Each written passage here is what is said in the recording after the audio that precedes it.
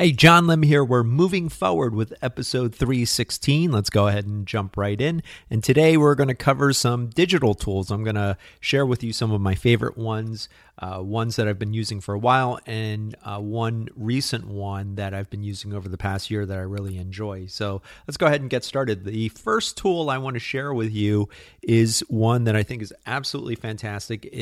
The free version of it actually gives you a whole lot of different options. There is a premium version as well. It's called Linktree, and it's actually the URL linktr.ee. And you can sign up for an account. I'll have it linked in the write-up. You can sign up for a free account if you want, which will essentially, and the best way for me to describe Linktree is that it will give you essentially that. It'll give you links that you can populate into what I would call a very simple, stripped-down website. And basically, when you set up an account, you create a personalized slug. So I've got one for me, which is Linktree, so linktr.ee backslash, or is it forward slash? I think it's backslash John Lim. And I'll have that linked in the write-up where you can actually see my Linktree, which basically it looks like a very simple web page with buttons, and each button takes you to a different link. So I've got a link for my website, obviously the podcast and the blog, books that I've written, other things such as my TEDx talk, articles that I've written. So you can see that there's a lot of different things you can put on it. So essentially what it is it allows you to link to different websites or URLs. One of the ways in which Linktree is very beneficial is, number one, if you just want something that you could think of as a digital business card or your digital resume, a Linktree can be a great option for that. So I'll talk a little bit more about that in just a minute. A practical reason why I'm seeing a lot more people using Linktrees is with Instagram. So if you have an Instagram account, you may know that you can put one URL, and that can be your website. That can be a link. I've seen people put links to the books or their podcast. The limitation of that is that you can really only have one URL. And what I will see sometimes people will do is they will rotate out links depending on what it is they're promoting or what it is they want to emphasize. With a Linktree, you basically have one URL that takes you to this landing page where you have multiple links. So you can create new links off of your Linktree without having to alter your original URL. And I use the Linktree on my Instagram account. I also use it on Twitter, and I use it elsewhere as well. The benefit obviously is that it is very easy to set up. Literally, you set up an account, create a slug. You can upload an avatar. It's a circle, so I recommend you could use a tool like Canva if you want to take your headshot or your logo and maybe create a circle version, or just upload it and just kind of fiddle around with it. Your website, your books, your podcast, things like that. If you are a student or if you're a job candidate, one way you can use a Linktree is you can upload your resume onto, let's say, Google Docs, get the URL to that Google Doc, and put that in your Linktree, and maybe use that in your application. And essentially, the Linktree can act as your website. It's just a very simple landing page. And so there are a lot of uses for a Linktree. There are a lot of practical uses for a Linktree. The limitations on a Linktree, I'll talk about. I've talked about the pros. I'll talk about some of the downsides and alternatives. The downside to a Linktree is, number one, basically it's not a website. So you're not getting all the robust features that you would with a website. Number two, if you wanted to link contact information, that's a little bit tricky. So I actually tried this. There is a URL code if you want to open up an email. It's mail to colon and then the email address. I actually tried it on the Linktree. It doesn't quite work. So if you wanted to link, let's say, your phone number or your email address, is really not possible. So what I recommend you do if you want to do something like that is essentially create a link on your Linktree where you would list the email or the phone number, and then just for the URL, have it loop back. Unfortunately, there's no way to just have a static link where it doesn't link to anything. So what I would do is I may just have it link right back to the link tree. It's not perfect, but if you wanted to have, say, your phone number or your email, the person would still have to actually physically copy or type out the email address. But if you wanted to use your link tree for that purpose, you could do it that way as well. The other thing you can do with a link tree, because a link tree uses the link tree URL, is if you have a domain, so whatever your domain is, .com or .whatever, you can have it redirect to your link tree. So if, let's say you're on a budget and you want something, a very simple landing page, a link tree can be a great budget saver because all you would be paying for is the domain, and then you can have it redirect. The limitations on the link tree, it's very basic. You can create as many links as you want, even on the free account. So if you just want something quick, simple, and obviously cheap, it's a good way to go.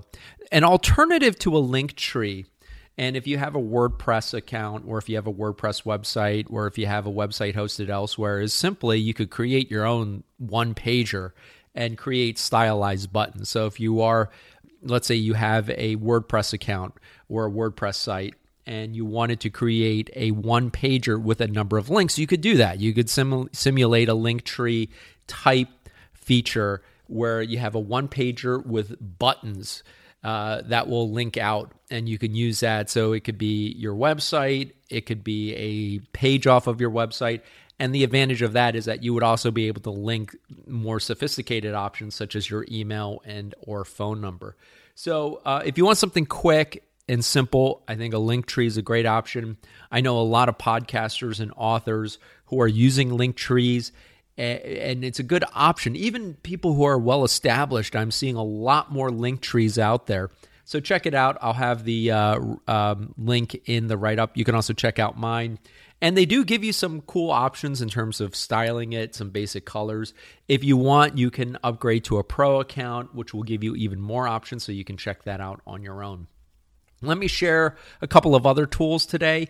One is that I use pretty regularly. It's called Sniply, snip.ly. I may have mentioned it on a prior episode, but when I post an episode of the podcast on social media, what I will do is rather than post the URL to the blog, I will run it through Sniply, and Sniply allows me to add a call-out flag in which I can add a button. Let's say I wanted to have a call attention to the link tree. So I wanted to say something like, check out my podcast. I can run it through Sniply. I can run the URL to the blog post or the podcast through Sniply.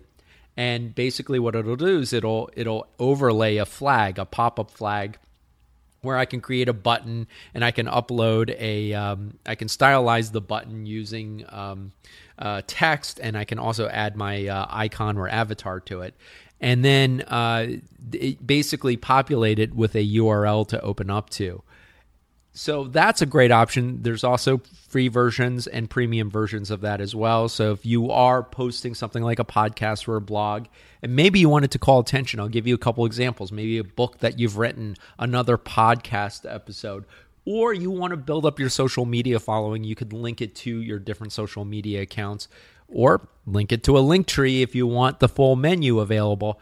Those are ways you can do that. Now, Sniply will create a very short URL. It's kind of messy looking, so I'll give you another tool that I use. It's called Bitly, bit.ly, where I can run the Sniply link or any URL link through Bitly and create a cosmetic version of it. So bit.ly, and then / or is it backslash? I always get them confused. I think it's / and then I can create a custom slug at the end of that. And you may notice that I'll sometimes do that with the podcast, just kind of the abbreviation and the episode number. So you can do a two-step process where you take your blog URL, run it through Sniply, create the call-out flag, take that Sniply link, run it through Bitly. You can use one, you can use both.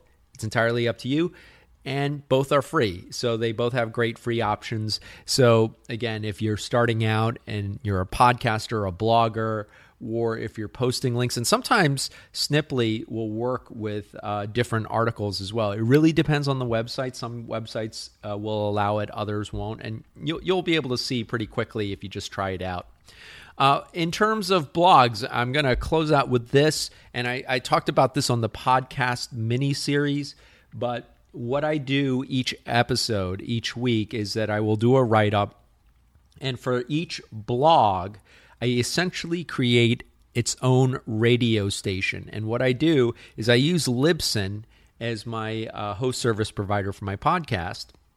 And for each episode, I can grab a HTML link and create what looks like a radio player. It's just got a play button, it's got pause, fast forward, rewind, and options to download the file if you want as well. And that's just essentially embedding HTML code for each episode. If you host your podcast on Anchor, you can do the exact same thing. Anchor has a similar option, but this is a good idea if you're starting out a podcast. And I do recommend, if that's on your to-do list, do check out the podcast launch kit that I have on the website. I was also recently on Rich Perry's show where I talked about starting a podcast, getting over your hesitations and fears to start a podcast. That's also, I'm going to have that linked in the write-up. But those are some of the tools that I wanted to cover. Linktree, Sniply, Bitly, and HTML code for your podcast if you're launching a podcast. The cool thing about all of these tools is that essentially you can start out using all the free versions and they won't cost you anything. And if you're hosting a podcast, Anchor is a free podcast hosting service where you could essentially create your podcast and then grab the HTML code. So one of the things I'm always mindful of is I love looking at different tools, but I also love seeing what the different options are, especially if you're starting out and you're on a budget. These are some tools that may be very helpful for you. The write-up for today's episode is at bemovingforward.com. Next week, episode 317 will air on Monday because of the Thanksgiving holiday. I can't believe we're already here, but I hope everyone has a great week, and I'll be back next week.